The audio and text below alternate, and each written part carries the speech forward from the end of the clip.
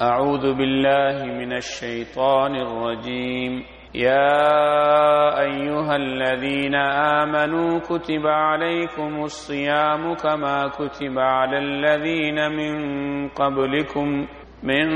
قبلكم لعلكم تتقون أياما معدودات فمن كان منكم مريضا أو على سفر فعدة من أيام أخر وعلى الذين يطيقونه فدية طعام مسكين فمن تطوع خيرا فهو خير له وأن تصوموا خير لكم إن كنتم تعلمون شهر رمضان الذي أنزل فيه القرآن هدى للناس وبينات من الهدى والفرقان فمن شهد منكم الشهر فليصمه ومن كان مريضا أو على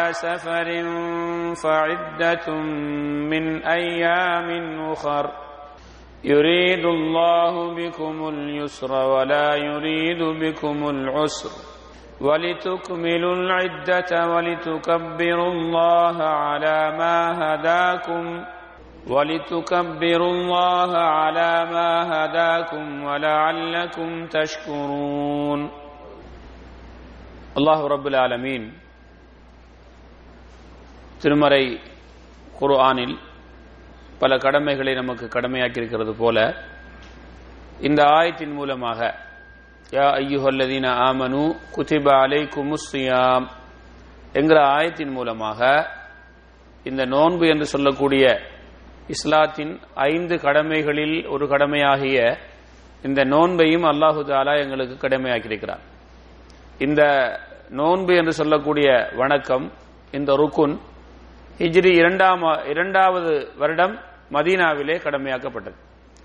மக்காவில் இருக்கும்போது இந்த நோன்பு கடமையாக்கப்படல. மதீனாவுக்கு ரசூலுல்லாஹி ஸல்லல்லாஹு அலைஹி வஸல்லம் அவர்கள் ஹிஜ்ரத் சென்றதற்கு பிறகு கடமையாக்கப்பட்ட வணக்கங்களில் இதுவும் ஒன்று. அல்லாஹு தஆலா இந்த ஆயத்திலே மூமீன்களை பார்த்து சொல்லுகிறான், உங்களுக்கு நோன்பு என்கிற ஒரு வணக்கம் கடமையாக்கப்பட்டிருக்கிறது. எப்படி? கமா குதிப அலல்லதீன மின் கப்லிக்கும், உங்களுக்கு முன் சென்ற சமூகத்தார்களுக்கு கடமையாக்கப்பட்டது போல. அப்ப இந்த அர்கான் இஸ்லாம் முதல்ல வந்த சமூகத்துக்கும் கடமையாக்கப்பட்டிருக்கிறது. நோன்பு கடமையாக்கப்பட்டிருக்கிறது, ஜக்காத்து கடமையாக்கப்பட்டிருக்கிறது, ஹஜ்ஜி, அதுபோல தொழுகை, அதே போல அல்லாஹுவை ஏற்றுக்கொள்ள வேண்டும், இறைவனாக அதை மொழிய வேண்டும். இது எல்லா சமூகத்திற்கும் கடமையாக்கப்பட்ட வணக்கங்கள். ஆனால் அதில் சில வித்தியாசங்கள் இருக்கலாம் அந்த தோற்றத்திலே, அந்த அமைப்புகளிலே. ஆனால் அடிப்படை அந்த வணக்கங்கள் அவர்களுக்கும் கடமையாக்கப்பட்டிருக்கிறது. அல்லாஹு தஆலா இங்க இந்த நோன்பை சொல்லக்கூடிய, நோன்பு கடமையாக்கப்பட்டது என்கிற செய்தியை சொல்லக்கூடிய அந்த வசனத்திலே அதையும் சேர்த்து சொல்லுகிறார். லஅல்லக்கும் தத்தகூன், நீங்கள் அந்த அல்லாஹ் ரப்புல் ஆலமீனை இறையச்சம் பயப்பட்டு வாழ வேண்டும், தக்வாவுடன் வாழ வேண்டும் என்று அல்லாஹு தஆலா இந்த ஆயத்தை எங்களுக்கு முடிக்கிறார். இமாம் இப்னு கஸீர் ரஹ்மத்துல்லாஹி அலைஹி அவர்கள் இந்த ஆயத்துக்கு தப்சீராக சொல்லும்போது, நோன்பு என்பது உணவையும் குடிப்பையும் தன்னுடைய மனைவியோடு சேர்வதையும் தடுத்துக் கொள்வதற்கு சொல்லப்படும்.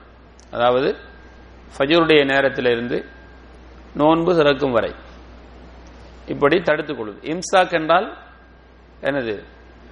ஒன்றை தடுத்துக் கொள்வது, ஒன்றிலிருந்து நம்மை தடுத்துக் கொள்வது. மரியம் அலைஹிஸ்ஸலாம் அவங்க என்ன செய்றாங்க? நதர்து லிர்ரஹ்மானி ஸௌமன், நான் அல்லாஹ்வுக்காக ஒரு நோன்பை நேர்ச்சி செய்திருக்கிறேன். ஃபலன் உகல்லிமல் யௌம இன்சியா, எந்த மனுஷரோட நான் பேச மாட்டேன். அப்ப பேச்சை தடுத்துக் கொள்வது சௌமன். இங்க நேர்ச்சை, நான் நோன்பை நேர்ச்சி வச்சுக்கிறேன் என்ன அர்த்தம்? பேசாம தடுத்துக் கொள்வதை நேர்ச்சி வச்சுக்கிறேன். இது நேரடி வார்த்தை. இந்த சௌமங்கிற வார்த்தைக்குரிய நேரடி கருத்து. ஆனால் ஷரஅன் மார்க்கத்தில குடிபானங்கள், உணவு, தன்னுடைய ஆசை, இந்த மூன்றையும் கட்டுப்படுத்திக் கொள்ள வேண்டும். எப்ப இருந்து? ஃபஜ்ருடைய அதான்ல இருந்து மக்ரிபுடைய அதான் வரைக்கும். இதுதான் ஷரஅன் மார்க்கத்திலே நோன்பு என்று சொல்லுது.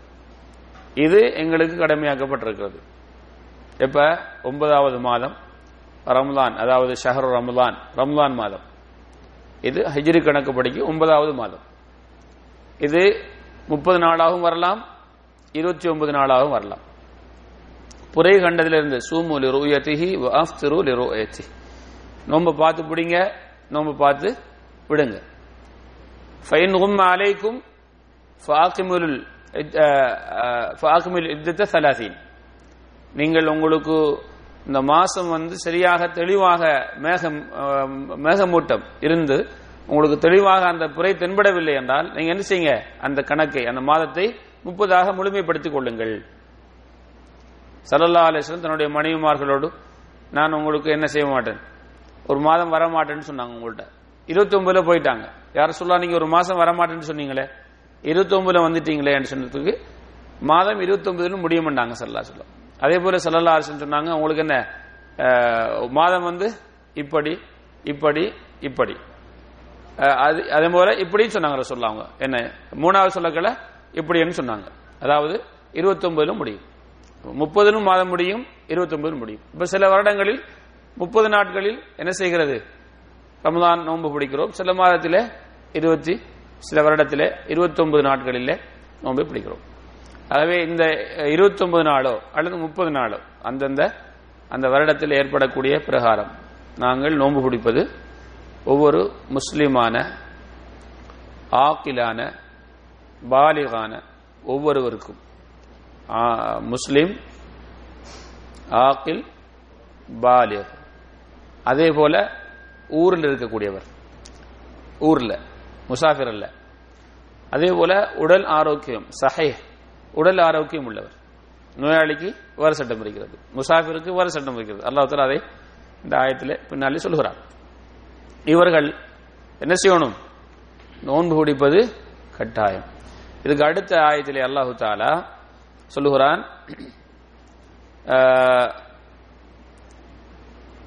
ஃபமன் ஷஹித மின்கும் ஷஹ்ர ஃபல்யசும். நம்ம அதே போது 185 அல்லாஹ் சொல்றான், உங்களில் ஒருவர் இந்த மாதத்தை அடைந்தார், இந்த மாதத்தை, இந்த ரமலான் மாதத்தை, அவர் என்ன செய்யணும்? அதாவது அவர் முக்கியமாக அவர் ஊர்வாஸ், பிரயாணம் இல்லை, அவர் ஆரோக்கியம் உள்ளவர், அவர் ஆக்கில், அவர் பாலிக். ஆக்கில் என்றால் புத்தி உள்ளவர், பைத்தியாரன் இல்ல, பாலிக், பருவ வயதை அடைந்து விட்டார், ஒரு முஸ்லிம். இவர் என்ன செய்யணும்? ஃபமன் ஷஹித மின்கும் ஷஹ்ர, இந்த மாதத்தை நீங்கள் அடைந்தால் என்ன செய்யணும்? ஃபல்யசும், அந்த மாதத்தை அவர் நோன்பு நோக்கட்டும். இது கடமையாக்கப்பட்டது. அப்ப இந்த வணக்கத்தை நாம் கட்டாயம் என்ன செய்யணும். ஆதாரம் இந்த ஆயத்து. அதே போல ஹதீதுகள்ல நிறைய இருக்கிறது. அதுல ஒரு ஹதீஸ் என்ன? புனியல் இஸ்லாம் அலா ஹம்ஸ், இஸ்லாம் 5 தூண்கள் மீது, 5 கடமைகள் மீது அமைக்கப்பட்டிருக்கிறது. அதுல ரசூலுல்லாஹி ஸல்லல்லாஹு அலைஹி வஸல்லம் சொன்னாங்க, ஷஹ்ரு ரமலான் வஸௌமு ரமலான், ரமலான் மாதத்துடைய நோன்பு நோற்பது. அப்ப குர்ஆன் ஹதீஸ் மூலமாக எங்களுக்கு நிரூபிக்கப்பட்ட ஒரு வணக்கம் தான் இந்த ரமலான் மாதம் என்று சொல்லக்கூடிய வணக்கம். இமாம் இப்னு கஸீர் ரஹ்மத்துல்லாஹி அலைஹி அவங்க சொல்லாங்க, அல்லாஹ் சுப்ஹானஹு வ தஆலா தன்னுடைய மூமின்களான அடியார்களை பார்த்து சொல்லுகிறான், இந்த நோன்பை நோக்கும்படி இஹ்லாஸான எண்ணத்தோட. அப்படி யார் செய்கிறார்களோ அல்லாஹ் சுப்ஹானஹு வ தஆலா அவங்களுடைய உள்ளத்தை தூய்மைப்படுத்துகிறார். உள்ளத்துல தூய்மை, இந்த நோன்பு நம்முடைய உள்ளத்தை என்ன செய்கிறது? தூய்மைப்படுத்துகிறது. கெட்ட பழக்கங்கள், கெட்ட செயல்களிலிருந்து இந்த மனிதனை என்ன செய்கிறது? அது துப்புரவாக்குகிறது. இந்த நோன்பு மூலமாக அல்லாஹ் சுப்ஹானஹு வ தஆலா எங்களுடைய உள்ளத்தில் என்ன செய்கிறான்? எங்களுடைய உள்ளத்தை தூய்மைப்படுத்துகிறான். எங்களுடைய கெட்ட பழக்க வழக்கங்களை இந்த நோன்பு மூலமாக அல்லாஹ் சுப்ஹானஹு வ தஆலா சுத்தப்படுத்துகிறான். இந்த நோன்பு எங்களை சுத்தப்படுத்தக்கூடிய ஒரு பெரிய இபாதத். இந்த ஆயத்துடைய முடிவிலே அல்லாஹு தாலா இந்த நோன்பு எங்களுக்கு இறை அச்சத்தை கொண்டு தரும் என்று அல்லாஹு தாலா சொல்கிறான். இந்த நோன்பு எங்களுக்கு இறை அச்சத்தை தரும்ங்கிறான். அப்போ இந்த இபாதத்துகள் எங்களோட வாழ்க்கையில ஒரு பெரிய மாற்றத்தை தர வேண்டும். இபாதத்துகள் வெறும் வெளித்தோட்டத்திற்காக செய்யப்படக்கூடிய ஒரு வணக்கம் அல்ல, அசைவுகள் மட்டுமல்ல இபாதத். முதலாவது அல்லாஹ்வுடைய கட்டளையை நாங்கள் அடிபணிகிறோமா இல்லையான்னு பார்க்கிறோம். அல்லாஹு தாலா ஒரு விதமான வணக்கத்தை அல்லாஹு தாலா கடமையாக்கி அதை நாங்கள் செய்கிறோமா இல்லையா என்று பார்க்கிறான். அதே நேரத்தில் அந்த இபாதத்தை செய்யக்கூடிய மனிதர் அதை ஒரு உயிரோட்டமாக செய்ய வேண்டும். அப்படி செய்வதால் அவரை தன்னை முற்றாக மாற்றிக் கொள்கிறார். இபாதத் தன்னை மாற்ற வேண்டும். 5 நேரம் பள்ளிக்கு போயிட்டு வாரதோட தொழுக முடிஞ்சு நம்ம நினைக்கக்கூடாது, தொழுதுட்டோம் என்று நினைச்சிடக்கூடாது. தொழுதுட்டோம், அந்த தொழுகை எங்களை என்ன செய்ய வேண்டும்? மாற்ற வேண்டும். எங்களுடைய பழக்க வழக்கங்களை மாற்ற வேண்டும். இன்ன ஸலாத்த தன்ஹா அனில் ஃபஹ்ஷாஇ வல் முன்கர். நிச்சயமாக தொழுகை அந்த தொழக்கூடிய மனிதனை தன்ஹா தடுக்கிறது. எதை விட்டும்?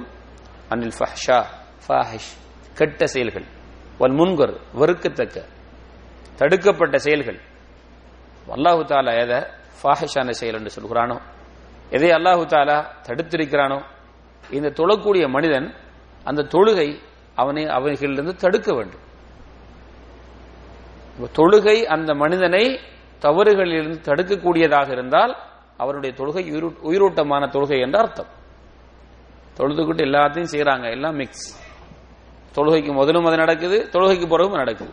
தொழும் போதும் அதை அந்த செயலை செய்ய வேண்டும் என்ற எண்ணத்தோடையே இவன் என்ன செய்கிறான்? தொழுது கொண்டிருக்கிறார் என்றால் இது ஒரு வெளிச்சடங்கு, ஒரு சம்பிரதாயத்துக்காக செய்யப்படக்கூடிய ஒரு வணக்கம் போன்று இருக்கிறது. அப்ப இபாதத்துகள் அந்த மனிதனை மாற்றி அமைக்கணும். ஹஜ்ஜை பற்றி அல்லாஹு தஆலா சொல்லும் போது என்ன சொல்லுகிறான்? அந்த ஹஜ்ஜுக்காக சொல்லக்கூடியவர் ஃபமன் ஹஜ்ஜல் பைத்த அவ் அத்தமர ஃபலா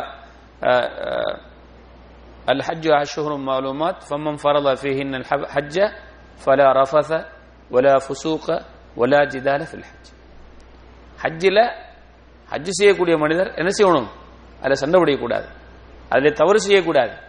மன் ஹஜ்ஜ லம் யர்ஃபுத் வலம் யஃப்சுக் ரஜஅ கயௌமின் வலதத்து உம்மு. யார் ஹஜ்ஜில் பாவம் செய்யாத ஹஜ்ஜாக ஹஜ் செஞ்சுட்டு வராரோ அந்த பிறந்த பாலகனை போல வருகிறார். இப்ப ஹஜ்ஜிலையும் என்ன செய்ய வேணும்? என்னை நான் பக்குவப்படுத்த வேண்டும். ஹஜ் என்னை நல்ல பழக்க வழக்கங்களை கொண்டு தர வேண்டும். அதே போல ஜகாத், ஜகாத்தை பற்றி அல்லாஹு தஆலா என்ன சொல்கிறான்? அது எங்களை தூய்மைப்படுத்துகிறது. அது எங்களை பகல் கஞ்சத்தனத்திலிருந்து எங்களை தூய்மைப்படுத்துகிறது. எங்களுடைய பணத்தை அது தூய்மைப்படுத்துகிறது. அல்லாஹு தஆலா எங்களுடைய பணத்திலிருந்து அதை நம்ம கொடுத்து விட்டோம்னா எங்களோட பணம் என்ன செஞ்சிருது? தூய்மையான பணம் ஆயிருது. யாரு ஜகாத்து கொடுக்காம அந்த பணத்தை வச்சு கொண்டிருக்கிறாரோ அந்த பணம் தூய்மையான பணம் அல்ல. என்ன ரசூலுல்லாஹி ஸல்லல்லாஹு அலைஹி வஸல்லம் சொன்னாங்க, யார் ஒருவர் தன்னுடைய பணத்திலே இருந்து தங்கம் அதில் ஜகாத்து கொடுக்கலண்டா, தன்னுடைய கால்நடைகள் ஆடு மாடு ஒட்டகங்கள் இந்த ஜகாத்து கொடுக்கலண்டா அல்லாஹு தஆலா அந்த பொருளை கொண்டு அல்லாஹ் என்ன செய்கிறான்? நடைமுறைமையில தண்டனை அதாப் செய்கிறான். அந்த பொருள் என்ன செய்யப்பட போகிறது? எந்த ஒரு கன்ஸ் பொக்கிஷம் அதுல ஜகாத்து கொடுக்கப்படவில்லையோ அல்லாஹ் சுப்ஹானஹு வ தஆலா அந்த பொக்கிஷத்தை என்னமாக ஆக்குறான் மறுமையில? ஷுஜாஅன் அக்ரப், அதாவது அதிகமான விஷமுள்ள பாம்பாக அல்லாஹ் ஆக்குறான். அதை கொண்டே அல்லாஹு தஆலா அந்த மனிதனை வேதனை செய்ய வைக்கிறான். தங்கமாக இருந்தது கொடுக்கப்படவில்லை என்றால் அந்த தங்கத்தை உருக்கி அவனுடைய முகத்திலே அவனுடைய விழாக்களிலே அதை என்ன செய்யப்படுகிறது? அல்லாஹ் சூடு போடுகிறான். அது சூடு குறைந்தால் மீண்டும் அதுக்கு என்ன செய்யப்பட போகிறது?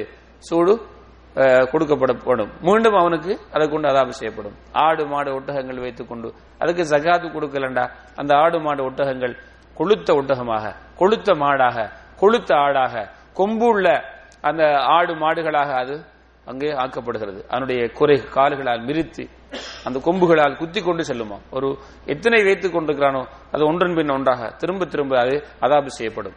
அப்ப இந்த ஜக்காத்து எங்களை தூய்மைப்படுத்த வேண்டும் கஞ்சத்தனத்திலிருந்து. தொழுகையையும் இந்த நோன்பும் என்ன செய்யணும் எங்களை? ரசூலுல்லாஹி ஸல்லல்லாஹு அலைஹி சொன்னாங்க, மன் லம் யதா கௌல ஸூரி வல் அமல பிஹி ஃபலைஸ லில்லாஹி ஹாஜத்துன் ஃபீ அன் யதா தஆமஹு வ ஷராபஹு.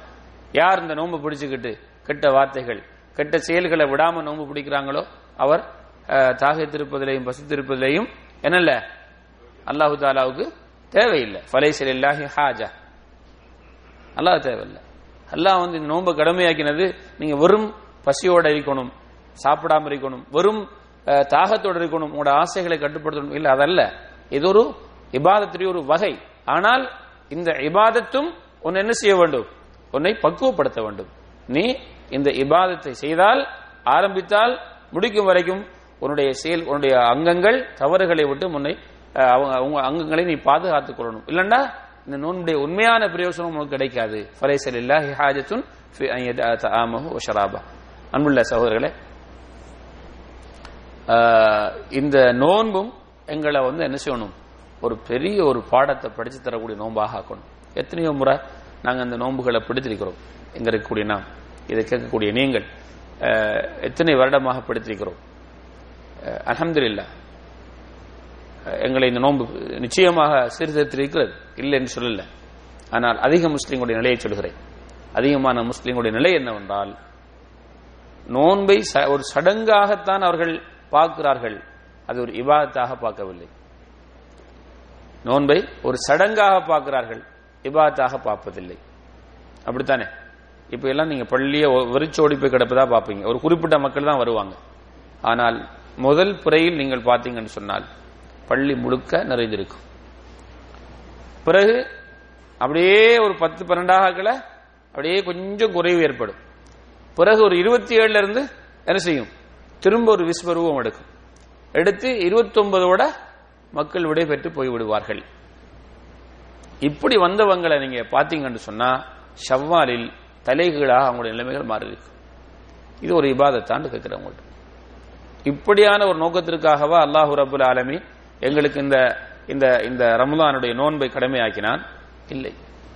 ஆகவே நாங்கள் இறையச்சம் உள்ளவர்களாக எங்களை ஆக்கிக் கொள்ளக்கூடிய ஒரு பெரிய ஒரு பாடத்தை இந்த நோன்பு கற்றுத்தருகிறது என்கிற செய்தி அல்லாஹு தாலா இந்த முதல் ஆயத்திலே நமக்கு முடிக்கிறான்.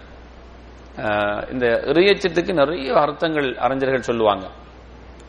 இறையச்சத்துக்கு நிறைய அர்த்தங்கள் இல்லவா? நேற்று கூட ஒரு அறிஞர் எங்கட பள்ளியில் பேசுகிறார். அதுல அலி ரலியல்லாஹு தஆலா அவர்கள் சொல்லக்கூடிய விளக்கத்தை சொல்லாங்க. எனது தக்வா இறையச்சம் என்று சொன்னா அலி ரலியல்லாஹு தஆலா சொல்லாங்க, அல் அமலு பித்தன்சீல் அல் ஹவுஃபு மினல் ஜலீல். அல்லாஹ்வை பயப்படுறது, அல் அமலு பித்தன்சீல் அல்லாஹ்வுடைய குர்ஆனை கொண்டு அமல் செய்வது, வல் இஸ்திஅதாது லித்தர்ஹீல் மரணத்துக்காக எங்களை தயார் பண்ணுவது, வல் கனாஅத்து பில் கலீல் குறைந்த அளவு நமக்கு கிடைத்தாலும் அது போதும் என்ற மனசோட வாழ்வது. இதற்கு பேர் தான் இறையச்சம். அப்படி என்று சொல்லி யார் சொன்னது? அலி ரலியல்லாஹு தஆலா. என்ன சொன்னாங்க சொல்லுங்க பாப்போம். அலி ரலியல்லாஹு தஆலா அவர்கள் இறையச்சத்துக்கு சொன்ன வரை விலக்கணம் என்ன? அல் ஹவுஃபு மினல் ஜலீல், அல்லாஹ்வை பயப்படுறது. அடுத்தது அல் அமலு பித்தன்சீல் குர்ஆனை கொண்டு அமல் செய்வது, அல் இஸ்திஅதாது லித்தர்ஹீல் மரணத்துக்கு தயாராகுவது. தர்ஹீல்னா தெரிந்தானே? தர்ஹீல்னா என்ன? ஜவாசத்துல கடைசி கட்டம். அது பிறகு தர்ஹீல் அவருக்கு போகிறாருன்னா என்ன? ஊருக்கு அனுப்புறாங்க. அந்த தர்ஹீல் இல்ல, உலகத்தை விட்டு தர்ஹீல். உலகத்தை விட்டு ரெஹலா. ரெஹலாண்டா என்ன? பிரயாணம். ரஹல யுரஹிலு தர்ஹீல் ஃபஅல வஸன்த ஃபீல் பாப் தர்ஹீல் ரஹல தர்ஹீல். உலகத்தை விட்டே அவர் போறார், எக்ஸிட்ல, திரும்பி வரதில்லை. அதற்காக இஸ்திஅதாத் தயார் பண்றது. வல் கனாஅத்து பில் கலீல், அது ஒரு சொல்லுவாங்க இல்லையா, போதுமன்ற மனமே பொன் செய்யும் மருந்து. இதுக்கு முதல்ல ரசூலுல்லாஹ் சொல்லிட்டாங்க. அது வல் கனாஅத்து பில் கலீல். அது இதை நாங்க படிச்சுக்கிட்டோம்னு வச்சுங்க சும்மாவே தூக்கம் வரும். இந்த போதாது என்ற மனசு தான் நம்மளை பெரிய ஒரு ஒரு அவஸ்தையில ஆக்கி வைத்து விட்டது, ஒரு பெரிய நோயாளியா ஆக்கி வைத்திருக்கிறது. தேடுங்க, கிடைச்சிட்டா அல்ஹம்துலில்லாஹ். வல் கனாஅத்து பில் கலீல். இது என்ன? தக்வா. அல் அமலு பித் தன்சீல் வல் இஸ்திஅதாது லித் தர்ஹீல் வல் கனாஅத்து பில் கலீல். உமர் ரலியல்லாஹு தஆலா அவர்கள் கேட்கிறாங்க ஒரு சஹாபி இடத்துல, எனக்கு அந்த சஹாபியோட பேர் ஞாபகம் வரல, உபை இப்னு கஅப் அல்லது அபூதர் நினைக்கிறேன். அவங்க கேட்கிறாங்க தக்வாண்டா என்ன அப்படின்னு சொல்லி. அப்ப அவங்க சொல்லாங்க, நீங்க ஒரு முள்ளுள்ள பாதையில பிரயாணம் செஞ்சிருக்கீங்களா? முள்ளுள்ள பாதையில எல்லா பக்கம் முள்ளு. அப்ப அந்த இடத்துல எப்படி போவீங்க? அந்த இடத்துல என்ன செய்வாரு? தன்னுடைய ஆடையை இறுக தன்னோட உடம்போட சேர்த்துக் கொள்வார். என்ன ஆடை விலகி இருந்தா முள்ள குத்தும், முள்ளு என்ன பிடிக்கும். கவனமாக அந்த இடத்தை விட்டும் நகருவார். அங்கே நிற்பாரா? முள்ளு காலில் குத்தக்கூடாது, முள் இல்லாத இடத்துல காலை பார்த்து போவார். இதுதான் இறையச்சம் என்று உமரெல்லாம் அவங்களுக்கு சொன்னாங்களாம். தக்வாண்டா என்ன? பாவங்களை கண்டால் என்ன செய்யணும்? கவனமாக அந்த இடத்துல இருந்து அந்த பாவம் நம்மளை டச் பண்ணாம, நம்ம பாவத்தை டச் பண்ணாம நாங்க அந்த இடத்தை விட்டு என்ன செய்யணும்? எங்களை நகர்த்துவது. இப்படி அறிஞர்கள் பலவிதமான வரைவிலக்கணங்களை இதுக்கு சொல்லிக்கிறாங்க. உமர் பின் அப்துல் அசீஸ் ரஹ்மஹுல்லா அவர்கள் சொன்ன வரைவிலக்கணம் ஒரு சுருக்கமானது, ஒரு விரிவானது. என்ன? இறையச்சம் என்றால் ஏவப்பட்ட விஷயங்களை செய்வது, தடுக்கப்பட்ட விஷயங்களை தவிர்த்து கொள்வது. ஒரு விஷயம் ஏவப்பட்டிருக்குதா, அல்லாஹும் அல்லாஹ்வுடைய தூதரும் செய்யுங்கன்னு சொல்லி அதை செய்யறதுக்கு உங்களால முடியுமா? செய்யுங்க. ஏதாவது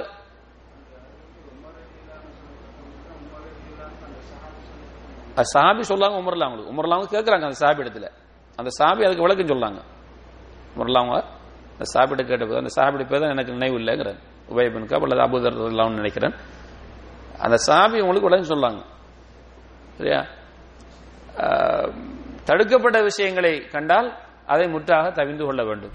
எதுக்கு பேர் தான் தக்வா என்று உமர் பின் அப்துல் அசீஸ் ரஹ்மஹுல்லாஹ் அவர்கள் சொன்னார்கள். அன்புள்ள சகோதரர்களே, இதுதான் நமக்கு சுருக்கமாக எல்லாருக்கும் விளங்குற விஷயம்.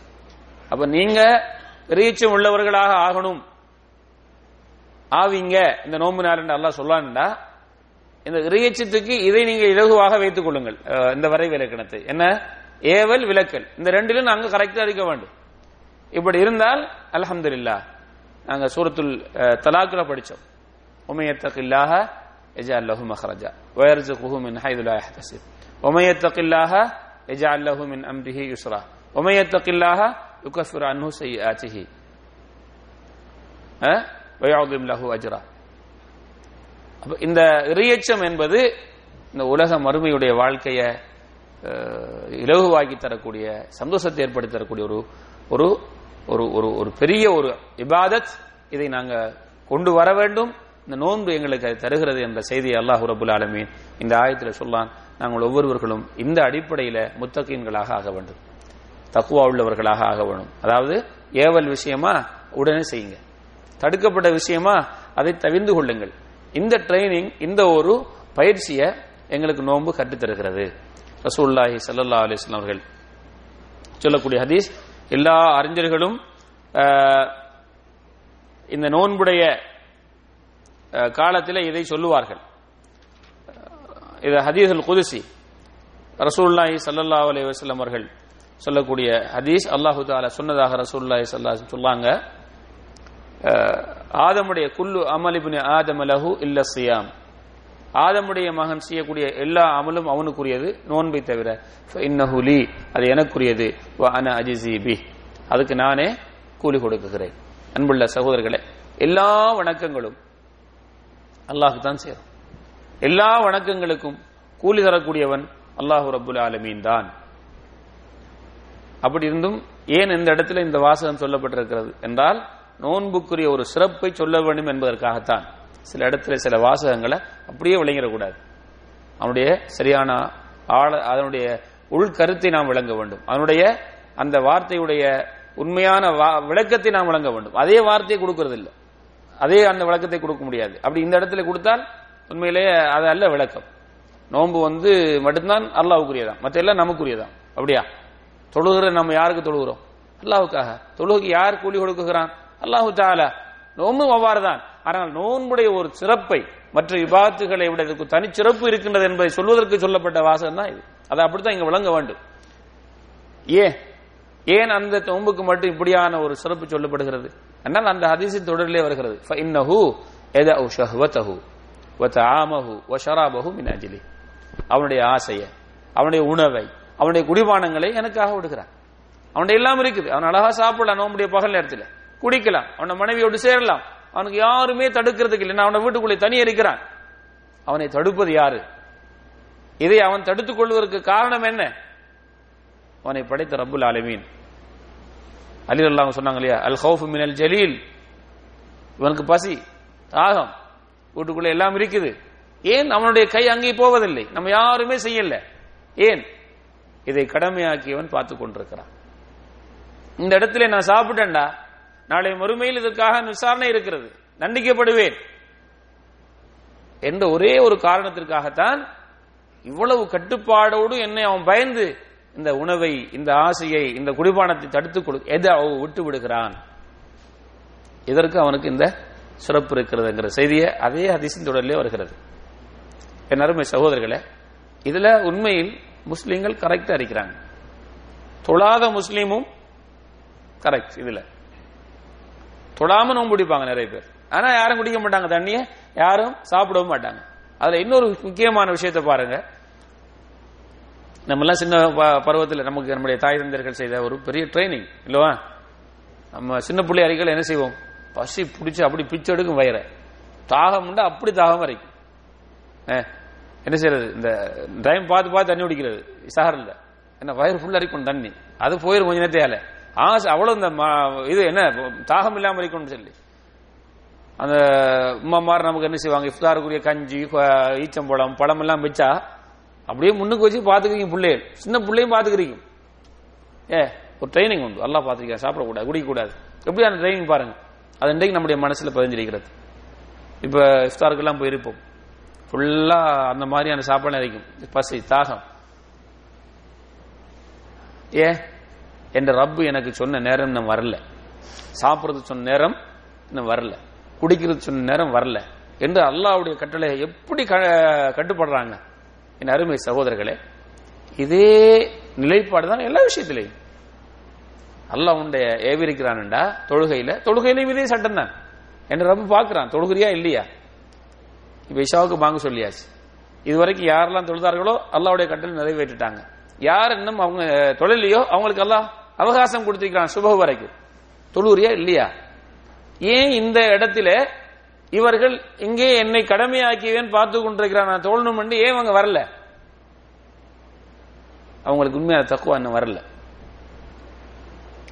ஒரு பாவம் அல்லாஹ் எனக்கும் உங்களுக்கு அந்த அந்த அந்த அந்த அந்த சக்தியை தரணும்,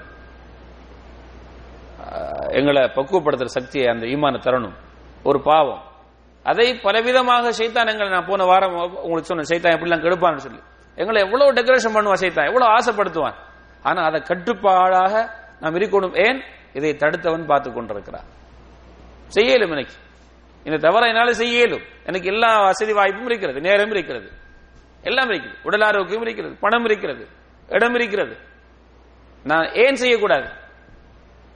இதை தடுத்தவன் பார்த்து கொண்டிருக்கிறான். செஞ்சால் தண்டிப்பான் நாளை மறுமையில. எப்படி? சாப்பிட்டால் பகல் நேரத்திலே நோன்பாளி குடித்தால் அல்லாஹ் பார்த்து கொண்டிருக்கிறான், தண்டிப்பான் நம்ம விடுறோமோ, அதை சாப்பிடாமல் தடுத்துக் கொள்றோமோ, அதே நிலைப்பாடு எல்லாத்திலையும் வரணும், எல்லா காலத்திலையும் வரணும். இதுதான் இந்த நோன்பு நமக்கு தரக்கூடிய ஒரு பெரிய பாடம். லஅல்லக்கும் தத்தகூன்.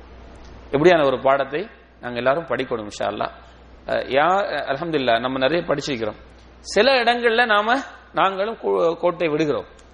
90% அல்ஹம்துலில்லாஹ் கிளியர் பண்ணிக்கிறோம். 95%, 98%, 99%. அந்த மீதி இருக்கிறதே அதையும் இந்த நோன்புல நாம் என்ன செய்வோம்? கிளியர் பண்றோம் இன்ஷா அல்லாஹ். ஏனென்றால் மௌத்தாகும் போது கிளியராக மௌத்தாருது. அப்ப அந்த ஒரு பக்குவத்தை அப்ப நாங்க என்ன செய்யணும்? இந்த வருஷத்துல இன்னென்ன விஷயத்தை நான் விடணும். இதெல்லாம் உலகாலம் சொல்லி முடியல முடியல முடியலன்னு வந்திருக்கிறேன். இந்த வருஷம் இன்ஷா அல்லாஹ் இவைகளையும் விட வேண்டும், இனிமேல் இதுக்கும் எனக்கு சம்பந்தம் இல்லை என்ற ஒரு பயிற்சியையும் எடுத்து இந்த இறையச்சத்தின் முழுமையை நாம் அடைந்து விட்டால் அவர் உண்மையிலேயே அவர்தான் உண்மையான அந்த இந்த வாழ்க்கையில நிம்மதியாக வாழக்கூடியவர், நிம்மதியாக வாழக்கூடியவர். மறுமையில் அதை விட நிம்மதி அடைவார். இன்றைக்கு ஒரு சகோதரருடன் லோகர் தொழுது முடித்துவிட்டு ஒரு எங்க பள்ளியில பேசிக் கொண்டிருந்த போது வாழ்க்கை பிரச்சனைகள், வாழ்க்கை கஷ்டங்களை எல்லாம் பேசிக்கிட்டீங்கள, அவரும் சில பிரச்சனைகள் இருக்கிறார். அவர் ரொம்ப ஆறுதலான வார்த்தை சொன்னார். என்ன சொன்னா தெரியுமா? அல்லாஹு தஆலா அவன் எல்லா விஷயங்களையும் மாற்றி அமைக்கிறவன். இந்த பிரச்சனைகளுக்கு அல்லாஹ் ஒரு தீர்வு வச்சா நிச்சயமா வச்சிருப்பார்.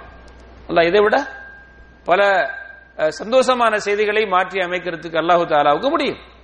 அவனுக்கு முடியாத காரியம் எதுவும் இல்லை என்று அவர் பல பிரச்சனைகளுக்கு இருக்கிறவர். அவர் ரொம்ப சந்தோஷமாக பேசுகிறார். இறையச்சத்தின் என்ன வெளிப்பாடு, இறையச்சத்துடைய வெளிப்பாடு.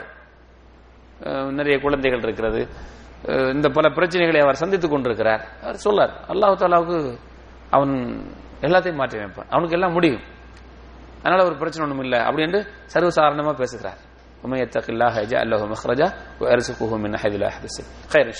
ஆகவே நானும் நீங்களும் இந்த நோன்பை என்ன செய்வோம், இப்படியான ஒரு சிறந்த ஒரு மாதமாக எதிர்பார்ப்போம் இன்ஷா அல்லாஹ்.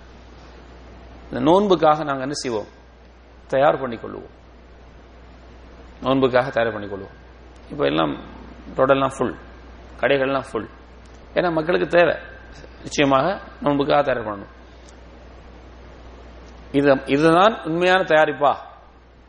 நோன்புக்காக தன்னுடைய வீட்டில் உணவு பண்டங்களை கொண்டு சேர்க்கிறது, தன்னுடைய ஊட்டை கொஞ்சம் மாற்றி அமைக்கிறது. சிலங்களை பெயிண்ட் அடிப்பாங்க, சிலவங்க என்ன செய்வாங்கன்னா வீட்டுடைய தளப்பாடங்களை மாற்றுவாங்க, தவறில்லை.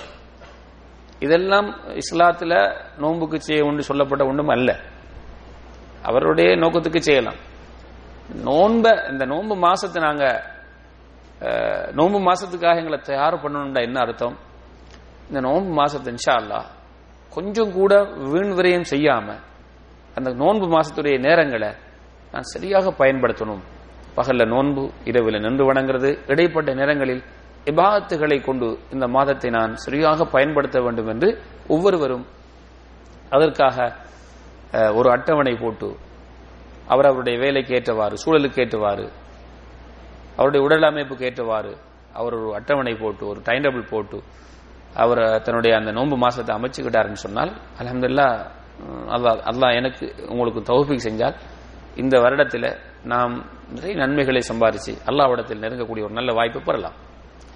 போன வருஷம் இருந்தவங்க இந்த வருஷம் கிடைக்கல, எங்களுக்கு கிடைக்கக்கூடிய சாத்தியக்கூறு இருக்கிறது.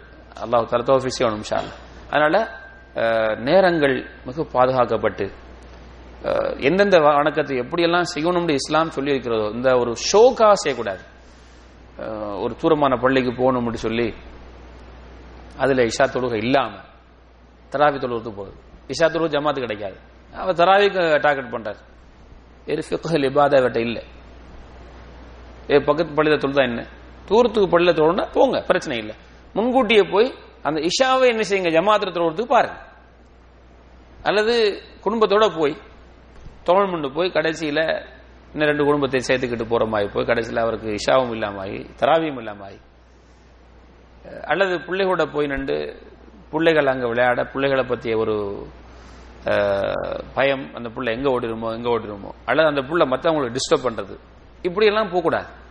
பெண்களை வீட்டில் வைங்க, அவங்கள அங்க இபாதத்தை சொல்லுங்க. நீங்க பள்ளியில போய் தொழுங்க. இபாதத்துக்குரிய மாசம். இஸ்லாம் என்ன சொல்லுது? பெண்களுக்கு எது சிறந்த இடம்? இந்த ஃபிக்ஹ் நாங்க வழங்கணும். வீடு தான் சிறந்தது.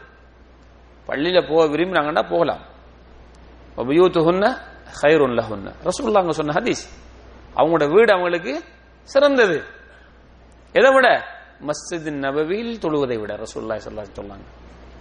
போக விரும்பினா போங்க, தடை இல்லை, பக்குவமா போங்க. சின்ன குழந்தைகள் வைத்துக் கொண்டிருப்பவர்கள் பள்ளிக்கு போகாதீங்க. ஏன்னா உங்களுக்கு நிம்மதியை தொட முடியாது. அந்த பிள்ளைகள் பலரை டிஸ்டர்ப் பண்ணுவாங்க. நீங்க வீட்டில் அமைதியா தொழுங்க. ஆண்கள் பள்ளியில போய் அமைதியா தொழுங்க. நீளமாக தொழக்கூடிய பள்ளிகளில் போகக்கூடிய வாய்ப்பு இருந்தால் தொழுங்க. அங்க போயிட்டு நீளமாக தொழக்கூடிய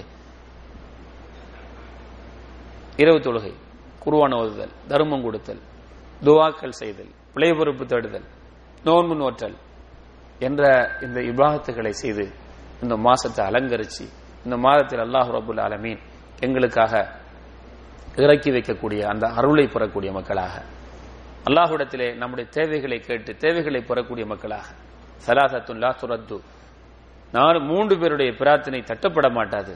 அதில் ஒரு ஆள் யாரு? நோன்பாளி. அருமையான நேரங்கள், சஹருடைய நேரம், அல்லாஹு தாலா முதல் வானத்துக்கு இறங்கக்கூடிய நேரம் எல்லா காலங்களிலும், அது நோன்பு மாதம் சஹருடைய நேரம்.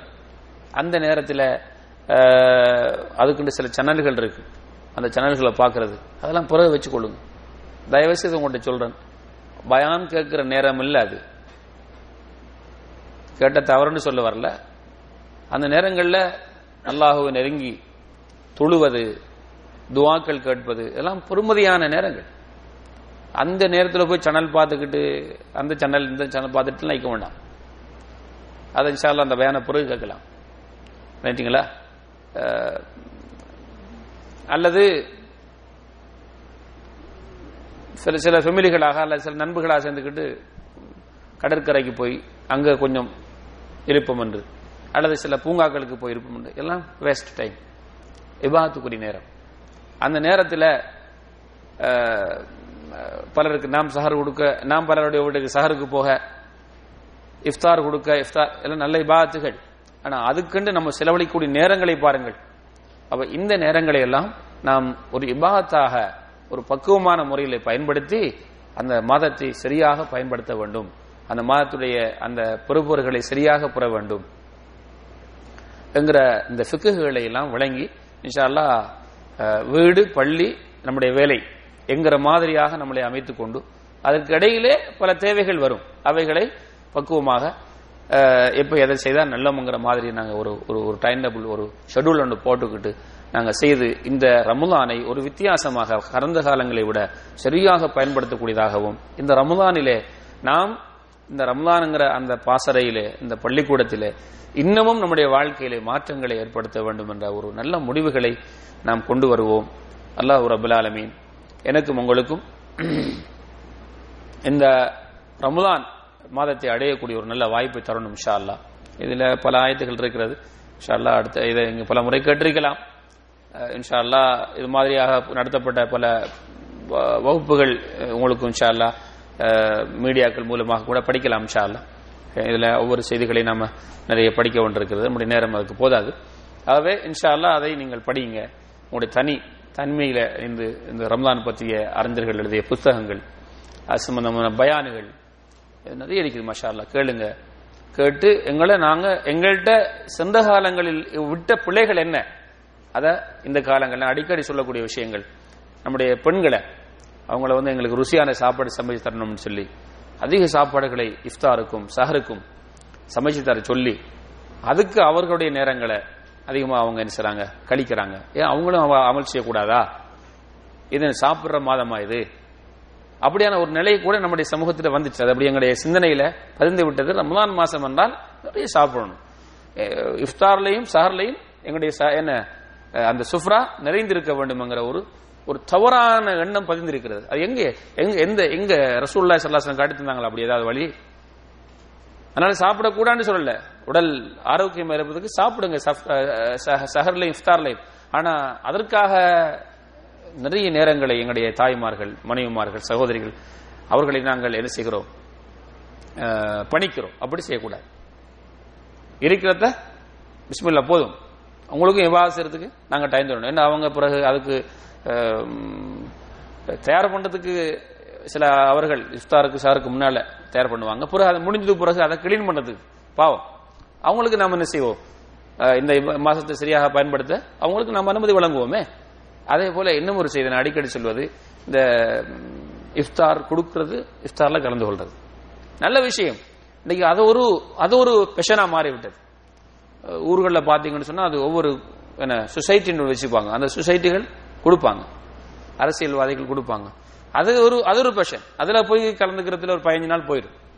அப்ப அதுல போற வார நேரங்கள், அதுக்காக தயார் பண்றவங்களுடைய இப்படி எவ்வளவு விஷயங்களை நாங்கள் கவனிச்சு இன்ஷா அல்லாஹ் அவருடைய சூழலுக்கு ஏற்றவாறு நம்முடைய இந்த ரமலானை சரியாக பயன்படுத்துவோம்.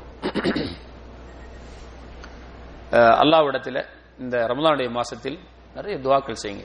எங்களுடைய பாவங்களுக்காக பிழை பொறுப்புகளுங்க. நோன்பாக இருக்கும்போது, சஹர் நேரத்தில், இஃப்தாருடைய நேரத்தில், நோன்பு நோற்றிருக்கும் போது, அது மாதிரி எங்களுடைய இஸ்லாமிய சமூகத்துக்காக, நம்முடைய மறுமைக்காக, நம்முடைய உலக தேவைகளுக்காக என்று நிறைய நம்முடைய பிள்ளைகள், நம்முடைய எதிர்கால சந்ததிகள் அவங்களுடைய எதிர்காலத்தை நல்ல முறையில் அமைத்துக் கொள்ள வேண்டும் என்பதற்காக என்று அல்லாஹ்விடத்தில் கேளுங்க. இந்த துஆக்கள் அல்லாஹ்விடத்தில் இன்ஷா அல்லாஹ் ஏற்றுக்கொள்ளப்படும். ஒரு முஸ்லீம் அவனுடைய காரியங்களை பெற்றுக் கொள்வதற்கு பெரிய ஆயுதமாக இஸ்லாம் நமக்கு தந்திருக்கக்கூடியது துஆ, பிரார்த்தனை. இந்த ஆயுதத்தை நாங்கள் சரியாக பயன்படுத்தணும். ஆயுதம் என்றால் இன்றைக்கு நாம் சொல்லக்கூடிய ஆயுதம் அல்ல, அது ஒரு பெரிய ஒரு சபப், ஒரு காரணமாக அல்லாஹ் தந்திருக்கிறான். அதை கொண்டு நம்ம எவ்வளவு காரியங்களை என்ன செய்யலாம், நாங்கள் சாதிக்கலாம். அல்லாஹு ரப்புல் ஆலமீன் அல்லாஹ்வுடைய தூதர் ஸல்லல்லாஹு அலைஹி வஸல்லம் அவர்களை பார்த்து பத்ர் போர்க்களத்தை பற்றி சொல்கிறான் சூரத்துல் அன்ஃபால்ல. இது தஸ்தகீதுன ரப்பக்கும், உங்களுடைய ரப்பிடத்தில் அந்த போர்க்களத்தை, பத்ர் போர்க்களத்திலே அவங்க பத்ர் போர்க்களத்தை நேரில் பார்க்குறாங்க ரசூலுல்லாஹி ஸல்லல்லாஹு அலைஹி வஸல்லம். எதிரிகள் முழு தயாருடன் 1000 பேருடன் வந்திருக்கிறாங்க. அதாவது இஸ்லாம் யுத்தத்தை எப்போதும் விரும்பியது, யுத்தத்தை தூண்டியது என்று பலர் சொல்லாங்க. இல்ல, இவர்கள் அவர்களால் என்ன செய்யப்பட்டாங்க, அந்த தற்பாதுகாப்புக்காக அங்கே நிர்பந்திக்கப்பட்டாங்க. அப்படியான ஒரு சூழல்ல பார்க்கிறாங்க, எதிரிகள் முழு தயாருடன் வந்திருக்கிறார்கள் இவர்களை அழிக்க வேண்டும் என்று. முஸ்லிம்கள் எந்த தயாரும் இல்லை. எதிரிகள் 1000 பேர் கிட்டத்தட்ட, முஸ்லிம்கள் 300 பேர்.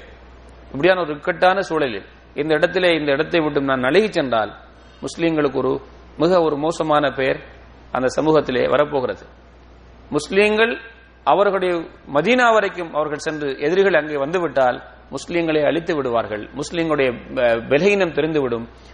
அதற்கு பிறகு இந்த உலகத்திலே முஸ்லிம்களாக யாரும் இருக்க முடியாது என்கிற ஒரு கஷ்டமான சூழலில் அல்லாஹ்வுடைய தூதர் ஸல்லல்லாஹு அலைஹி வஸல்லம் அவர்கள் எடுத்த ஒரு பெரிய ஆயுதம் என்ன தெரியுமா? என்ன ஆயுதம்? துஆ. சும்மா துஆ செய்யல, முழு தயார். அந்த நேரத்தில் அவர்களுக்கு முடிஞ்ச அளவுக்கு என்ன செய்றாங்க, தன்னுடைய சஹாபாக்களுக்கு என்ன செஞ்சாங்க, ஒரு படை தளபதி தன்னுடைய படை வீரர்களுக்கு என்ன அறிவுரைகள் சொல்லுவார்களோ அதே அறிவுரைகளை சொன்னாங்க ஸல்லல்லாஹு அலைஹி வஸல்லம். பொறுமையாக இருக்க சொன்னாங்க, வெற்றி கிடைக்கும் என்று சொன்னார்கள். அவர்களை யுத்தத்துக்காக முழு தயாரையும் ஏற்படுத்திவிட்டு சபபை செய்துவிட்டு அல்லாஹ்விடத்தில் ஒரு பெரிய ஆயுதமாக அவங்க பயன்படுத்தியது என்ன? பிரார்த்தனை, துஆ. இந்த அளவுக்கு ரசூலுல்லாஹி ஸல்லல்லாஹு அலைஹி வஸல்லம் துஆ செய்றாங்கடா, அல்லாஹ்வை அலட்டி துஆ கேக்குறாங்க. யா அல்லாஹ், இன்னுஹலக் லம் துஅபத், நாங்கள் இந்த எதிரிகளால் அழிக்கப்பட்டால் நீ வணங்கப்பட மாட்டாய். அப்படி என்ன அர்த்தம்? இவ்வளவுதான் நாங்க முஸ்லீம். அல்லாஹ் கேளும் திரும்ப முஸ்லீம்களை கொண்டு வரதுக்கு, திரும்ப எல்லாரும் இவங்களையும் பாதுகாக்கிறதுக்கு அல்லாஹ் கேளும். அந்த துஆவை ரசூலுல்லாஹி ஸல்லல்லாஹு அலைஹி வஸல்லம் அவங்க அவ்வளவு அல்லாஹ்விடத்தில் என்ன செய்றாங்க, தன்னுடைய இயலாமையை, துஆ ஏற்றுக்கொள்ளப்படக்கூடிய காரணங்களில் இதுவும் ஒன்று. என்ன? தன்னுடைய இயலாமையை அல்லாஹ்ட்ட முறையிடணும். என்னுடைய தேவையை, உச்சக்கட்ட தேவையை அல்லாஹ்ட்ட எடுத்து வைக்கணும். ஜக்கரியா அலைஹிஸ்ஸலாம் என்ன சொன்னாங்க?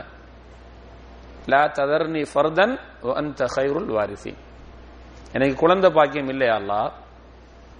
அந்த இல்லைங்கிறத எப்படி அவங்க அந்த இடத்துல எடுத்து வைக்கிறாங்கடா, தனி மனுஷனா இந்த உலகத்தில் என்ன விட்டுறாத, எனக்கு ஒரு வாரிசுத்தா, எனக்கு வாரிசுகள் வேண்டும். லா ததர்னி ஃபர்தா, தனி மனுஷனா என்ன விட்டுடாத. ஆழமாக தன்னுடைய தேவையை, இயலாமையை எடுத்து வைக்கிறது அல்லாஹ்ட்ட. நமக்கு நிறைய தேவை இருக்கிறது, அந்த இயலாமையை எடுத்து வைங்க அல்லாஹ்ட்ட. என்னென்ன தேவைங்கிறது அல்லாஹ் தஆலாவுக்கு இன்னமா அம்ருஹு இதா அராத ஷையன் அன் யகூல லஹு குன் ஃபயகுன்.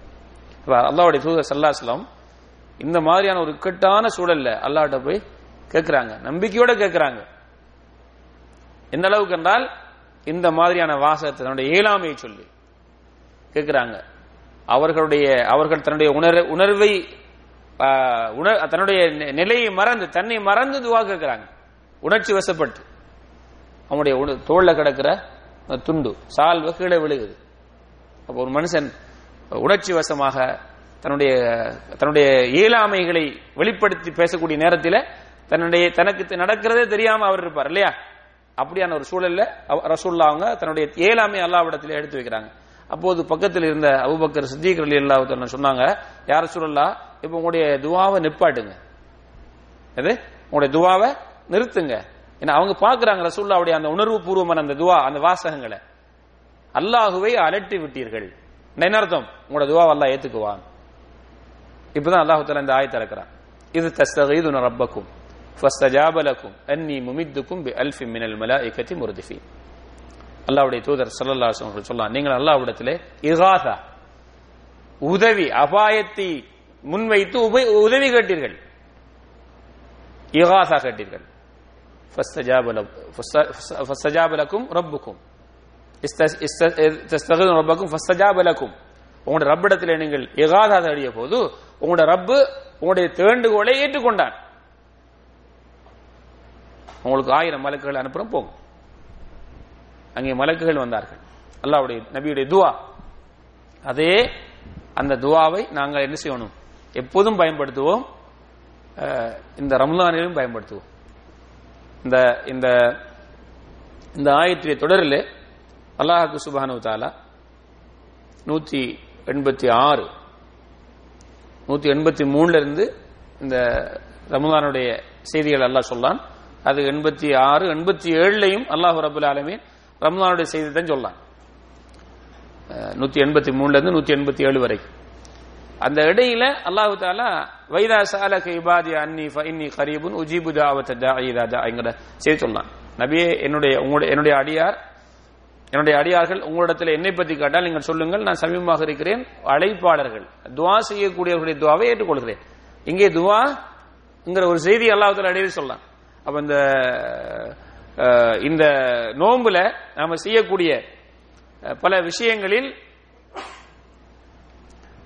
வணக்கங்களில் இந்த துஆவையும் நாம் முக்கியமாக சேர்த்துக் கொள்ள வேண்டும். ஸல்லல்லாஹு அலைஹி வஸல்லம் சொன்னாங்க, ஸலாஸத்துன் லா துரத்து தஅவத்துஹும், 3 பேருடைய துஆ தட்டப்பட மாட்டாது.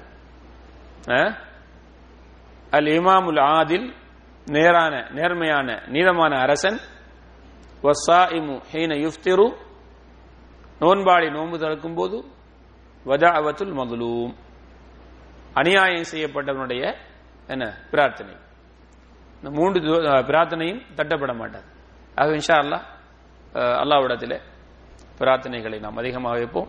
அதிலும் எங்களுடைய பாவங்களுக்கு முக்கியத்துவம் வழங்குவோம்.